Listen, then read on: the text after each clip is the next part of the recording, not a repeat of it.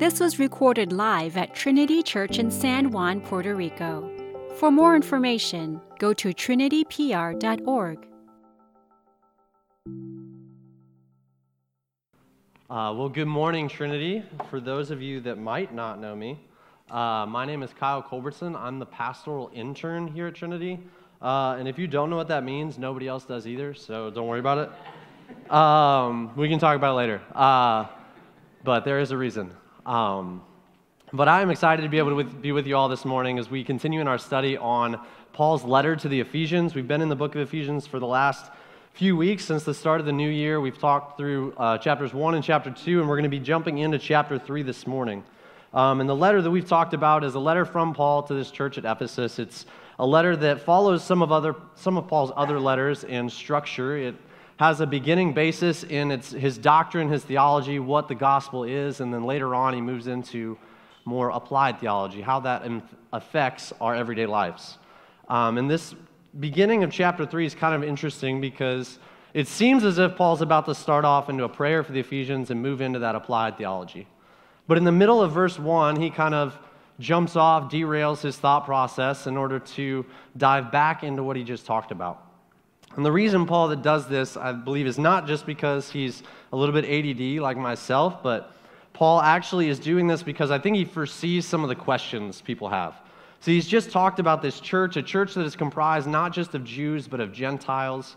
It's a church that is meant to be unified, like we talked about last week. And these questions of church bring up a lot of other questions in our own mind. It's similar to the Ephesians. When you start speaking about church, there's so many questions that people have.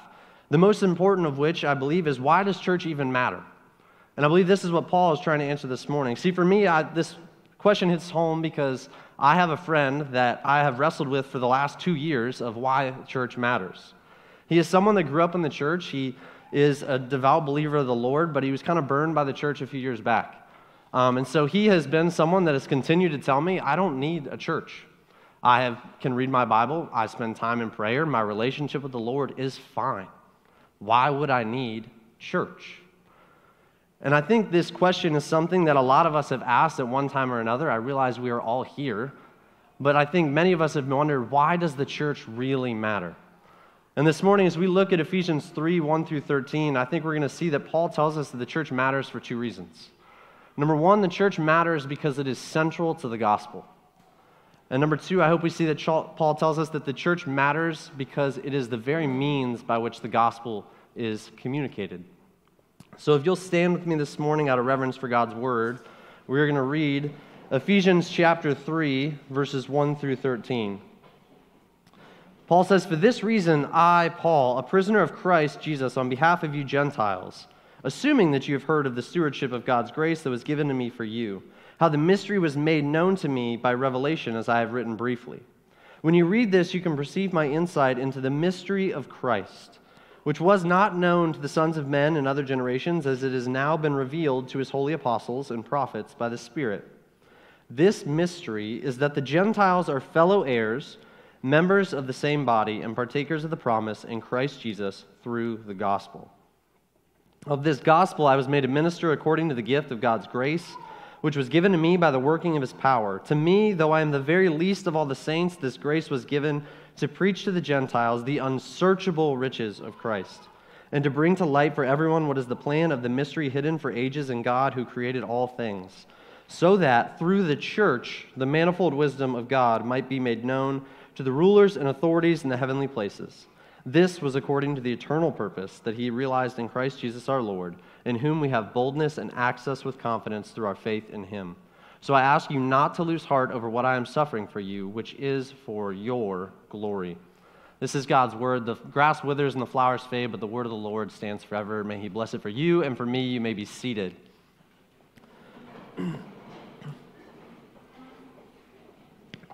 So the first thing that we see that Paul is talking about here is we're going to see that Paul is summing up that the gospel has the church at the middle, that the church is central to the gospel. And we see that as we look through what Paul's talking about in verses 4 through 6. He mentions the mystery of Christ that is through the gospel and has now been revealed. And talking about this mystery, we have to realize that that word has a little bit of different nuance than we would have today. So today when we talk about a mystery, we're thinking like it's something that you work really hard through, you can kind of figure it out in the end, and you get there. Like if you ever watch National Treasure, if you just simply go and get the Declaration of Independence, flip it over, follow the clues, walk through it, you figure out what they're talking about. You figure out the answer to the mystery. But this is not what mystery meant to an ancient Greek audience. The word mystery to them was something that was fully unknowable, that you could work as hard as you wanted and you would never figure it out unless a deity, here for Paul, God, revealed it to you. But once it's revealed, it is made clear. And so this is what Paul is telling us is what we talked about last week, that the church is a unified people of both Jew and Gentile. Paul's saying that this is what has now been made known in Christ, that it was not known before. And I think that makes us think, like, what is Paul talking about? Because Gentiles are littered throughout the Old Testament. We see time and time again Christ speaking through his word that Gentiles were meant to be a part of this church. We read it even in our Old Testament passage this morning, God's covenant promise to Abraham. It is a promise that is meant for all nations. Those would also be Gentiles. But the reality of what Paul is saying is not just that they're allowed to come in, but that Jews and Gentiles are allowed fully to have the full blessings. They're allowed to be what he calls the three promises of being fellow heirs, being members of the same body, and being partakers of the promise. You see, the problem is this wall of hostility that Zach talked about last week in Ephesians 2:14 was not just always a wall that was just the law. There was literally a wall in many of the worshiping sections that would be similar to this one over here. It's a great sermon illustration that I did not put up. But it would be as if that the real worship were going on inside of there, that only Jews could go through and they would get to really see and be closer to God. That the Gentiles would be left out here, the rest of us, and you can kind of be a part of our community, but you're not really full participants. It's almost as if the law that was written by the U.S. government in the 1800s that said separate but equal. And anyone with a brain realizes that that means anything but equal. If you're separated apart, you're not good enough to be one. But Paul says that's not true. The revelation of this mystery of the gospel is that we are all together given this ability to be fellow heirs, members of the same body, and partakers of the promise. And while those sentences are kind of cool, the little phrases that Paul gives, they're actually all one word in each of them. And Zach talked about this a couple weeks ago, that Paul kind of smushes words together to make new words. And this is kind of what he's doing here, because each of them starts with the same prefix. And we're not going to get into the Greek nuances, but the word simply means together. So really what Paul is saying, that together, the revelation is that together we are fellow heirs. Together we are members of the same body, and together we are partakers of the promise through the gospel. See, together we are heirs because when we come to Christ, when we are known by him and known as his people, we are given the opportunity to be children of the Most High God.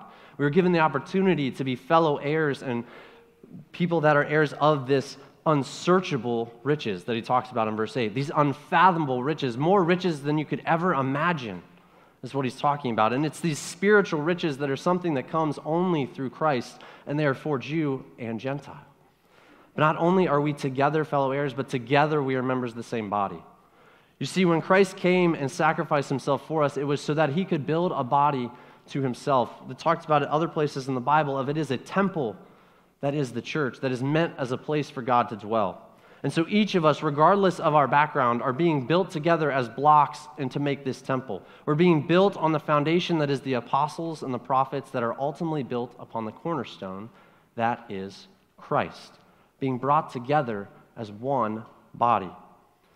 And then we're also together in the fact that we are partakers of the promise. And this promise that Paul is speaking of here is actually the promise that Christ gave his followers.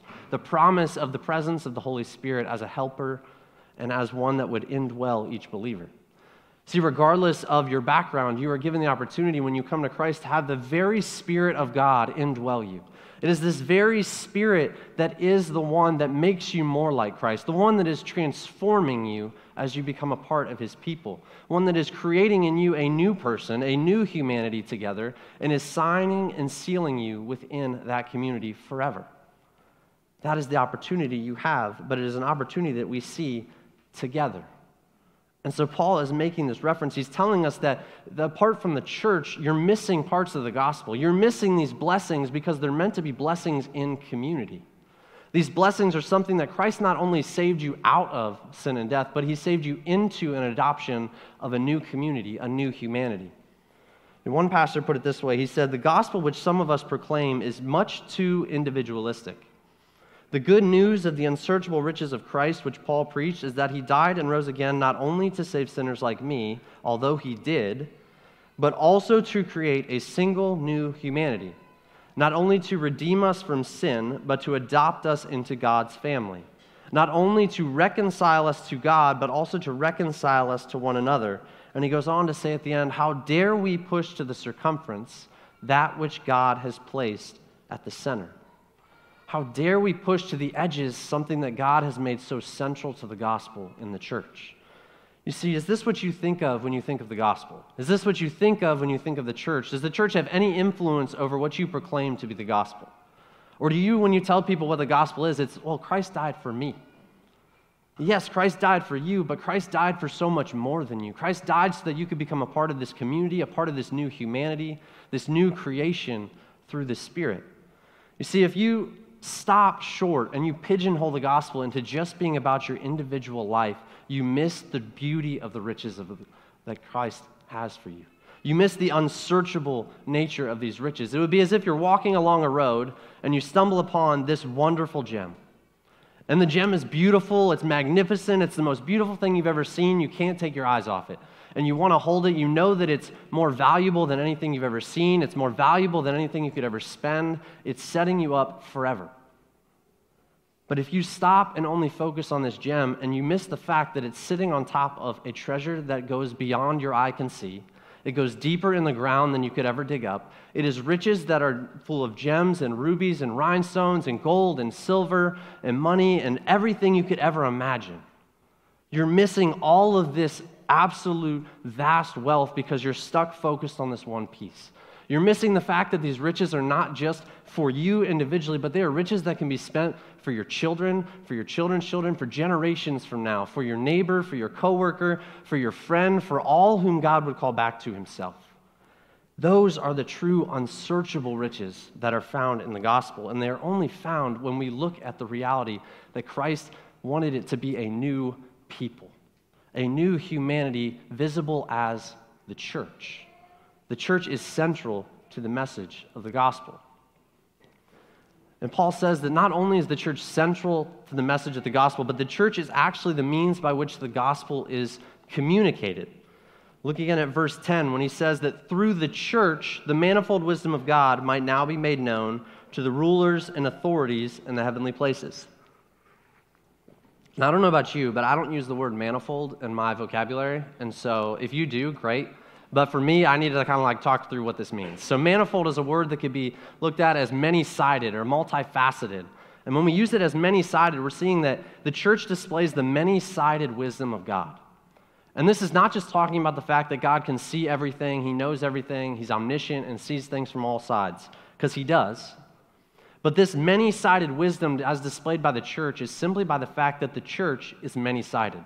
The church is multifaceted. This church is a unified body that is amidst such immense diversity. It's something that only God could do, and it proclaims his wisdom and glory when you look at it. Because if you look at some of the smartest minds around in the world today, what do so many of them try to achieve? So many people trying to go after Nobel Peace Prizes, so many people trying to stop wars, so many people trying to bring communities together. And yet, what does our world look like? Despite these brilliant individuals, there's still war, there's still strife, there's still division among society. Constantly. We look at it time and time and time again. And yet, in the church, we see just as many diverse people as there is in the world around us. There's people from every nation, there's people speaking every language, there's people that are male and female, parent and child, rich and poor, slave and free.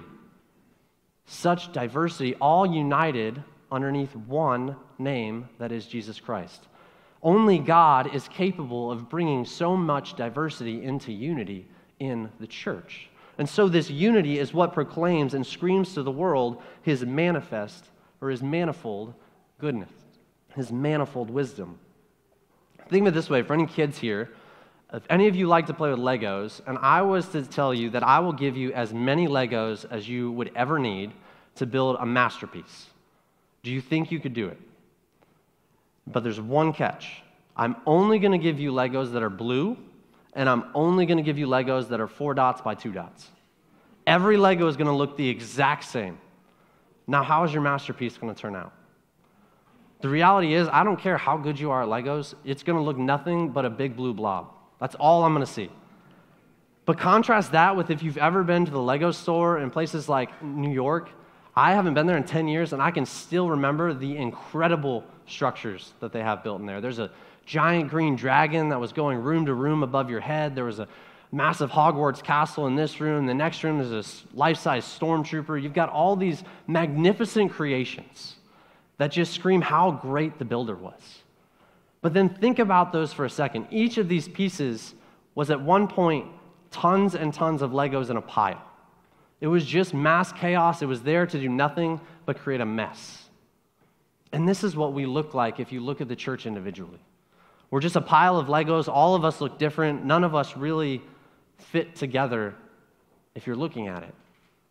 But if you take someone like the builder that is God and you're able to put them and mold them together to build this temple for himself through his people, build this new humanity, he knows where to put each and every one of us. He knows how to bring us together to create something magnificent. And it is something that screams nothing but how great our God is. Because we're all just a little piece that can do nothing on our own without him. It just screams how great and wonderful is our God. But notice who Paul says it proclaims this to. He says that this manifold wisdom of God is proclaimed to the rulers and authorities in the heavenly places. So who are these people? Well, if you read on in the letter to the Ephesians, you're going to get to chapter 6 where Paul brings up this idea again. And it's pretty clear that he's not talking about our rulers today. He's not talking about any king, not talking about any prime minister, no congresswoman, no congressman. There is no one on our earth that he's talking about in this capacity. Because this heavenly realm for Paul is the spiritual realm. And so this spiritual realm, these rulers of this dark time, are actually demons. That's who Paul's talking about here. And one quick caveat, because our culture has really portrayed demons and angels in a way that doesn't really fit biblically. See, we have this belief that angels and demons are omniscient. Like they're just like God. They know what's going on. They know from time past. They know what's going on before. They know what's going to end up. Well, the reality is the Bible doesn't speak of them in this way. The Bible speaks of them seeing and looking at God's eternal plan unfolding just like we are. And Paul uses this moment here to say that the real reason that the demons look at us, the church, is that we are the reason that it proclaims their end. That when they look at the church and what God has done, they realize his manifold wisdom, they realize his eternal plan, that we as the church are what actually proclaims to the demons that your time is coming to an end. Your rule is falling and Jesus has won.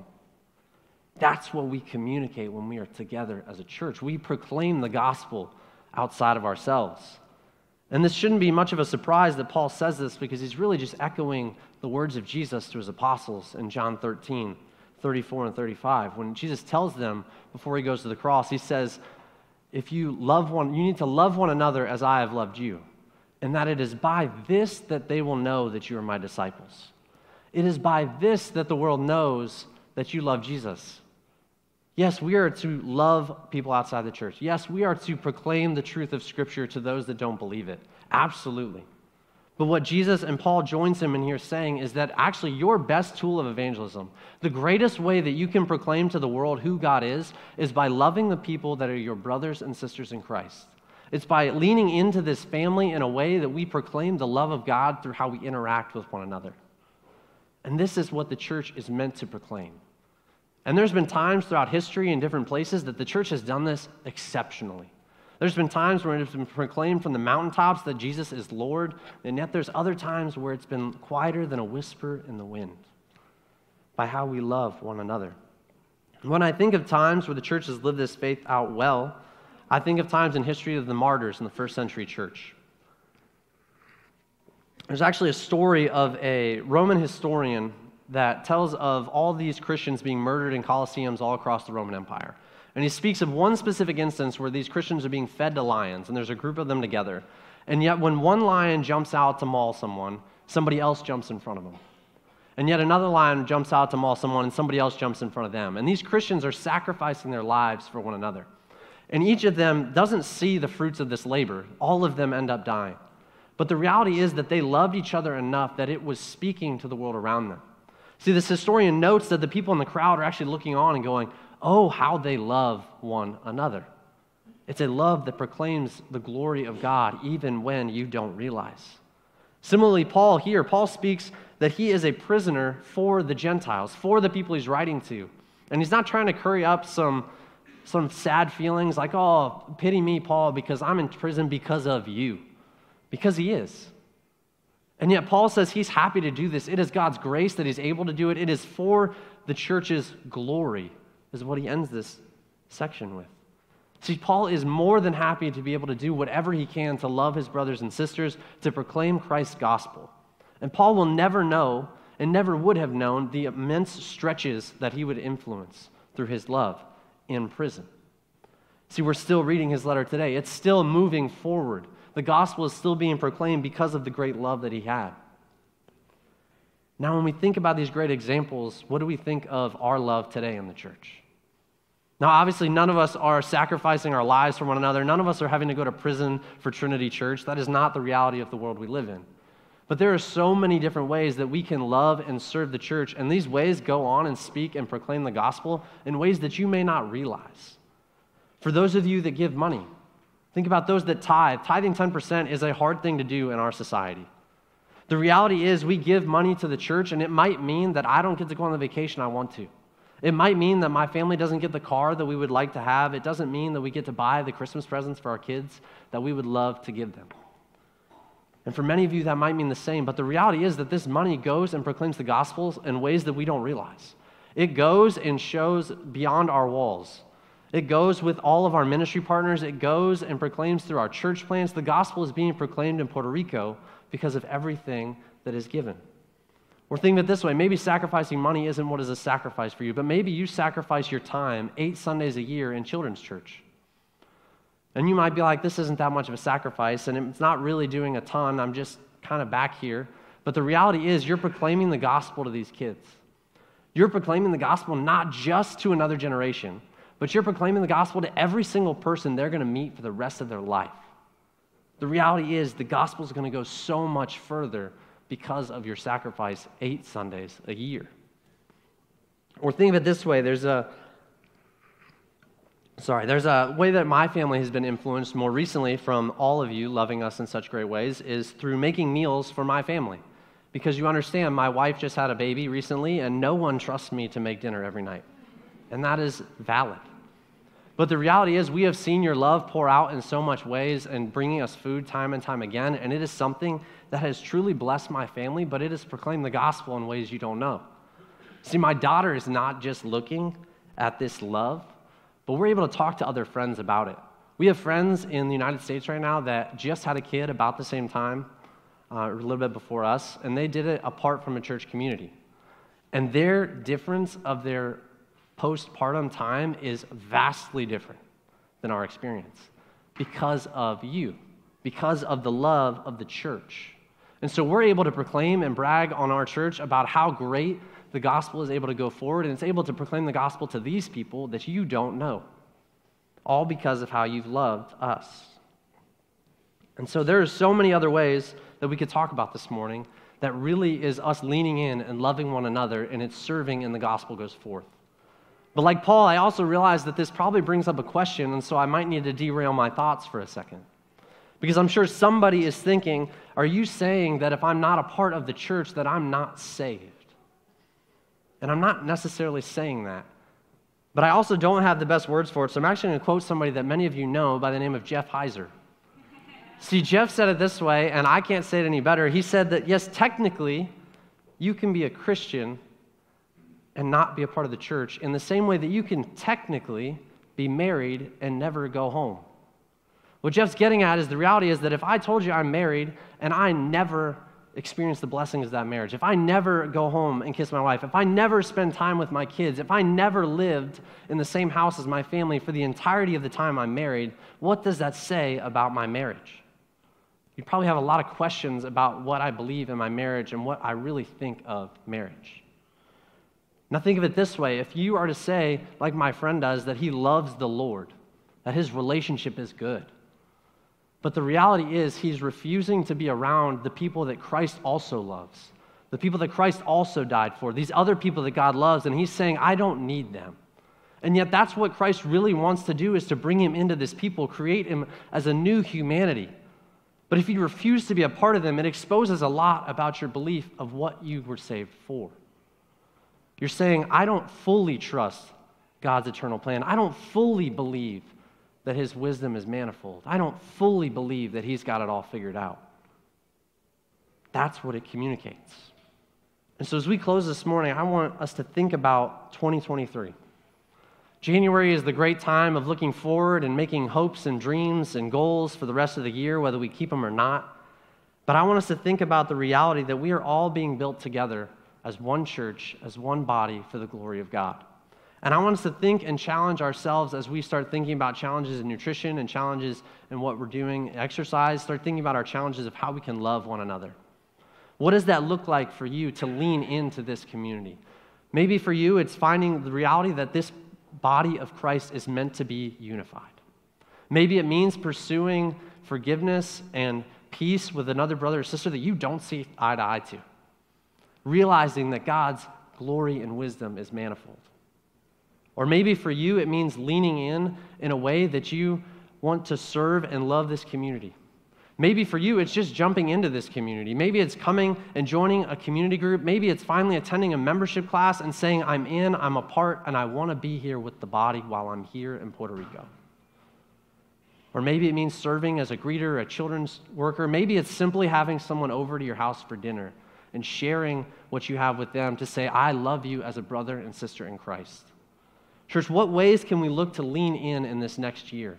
In ways that we would proclaim that God is good, that he is one, that we can scream it out to each other, we can encourage one another, we can scream it out and proclaim the gospel to the community on this island. Can we scream it out and proclaim to the demons that they have lost, that Christ has won, that we are his and we have already gotten the victory because of what he has done, by giving us a full boldness and confident access to God's throne himself through Jesus alone. This is why the church matters.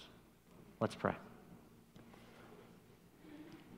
Lord, we thank you so much for your word. We thank you that it is revealed to us in a way that we don't need to search anymore for truth because we have truth through the Bible. That when we look around the world, we see people grasping for truth, and yet we have it in what you have written and given to us.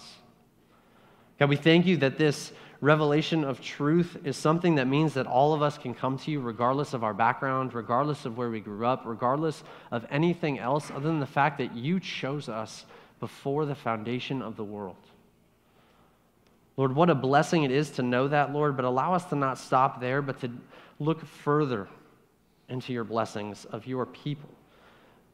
Lord, let us continue to experience the sanctification that comes with your Spirit, that your Spirit would continue to move through each and every one of us, molding us towards one another in a way that we would look more like Christ. In a way that we would look more like Christ, not just because it's who we want to pursue, but because we want it to ring throughout all of the world.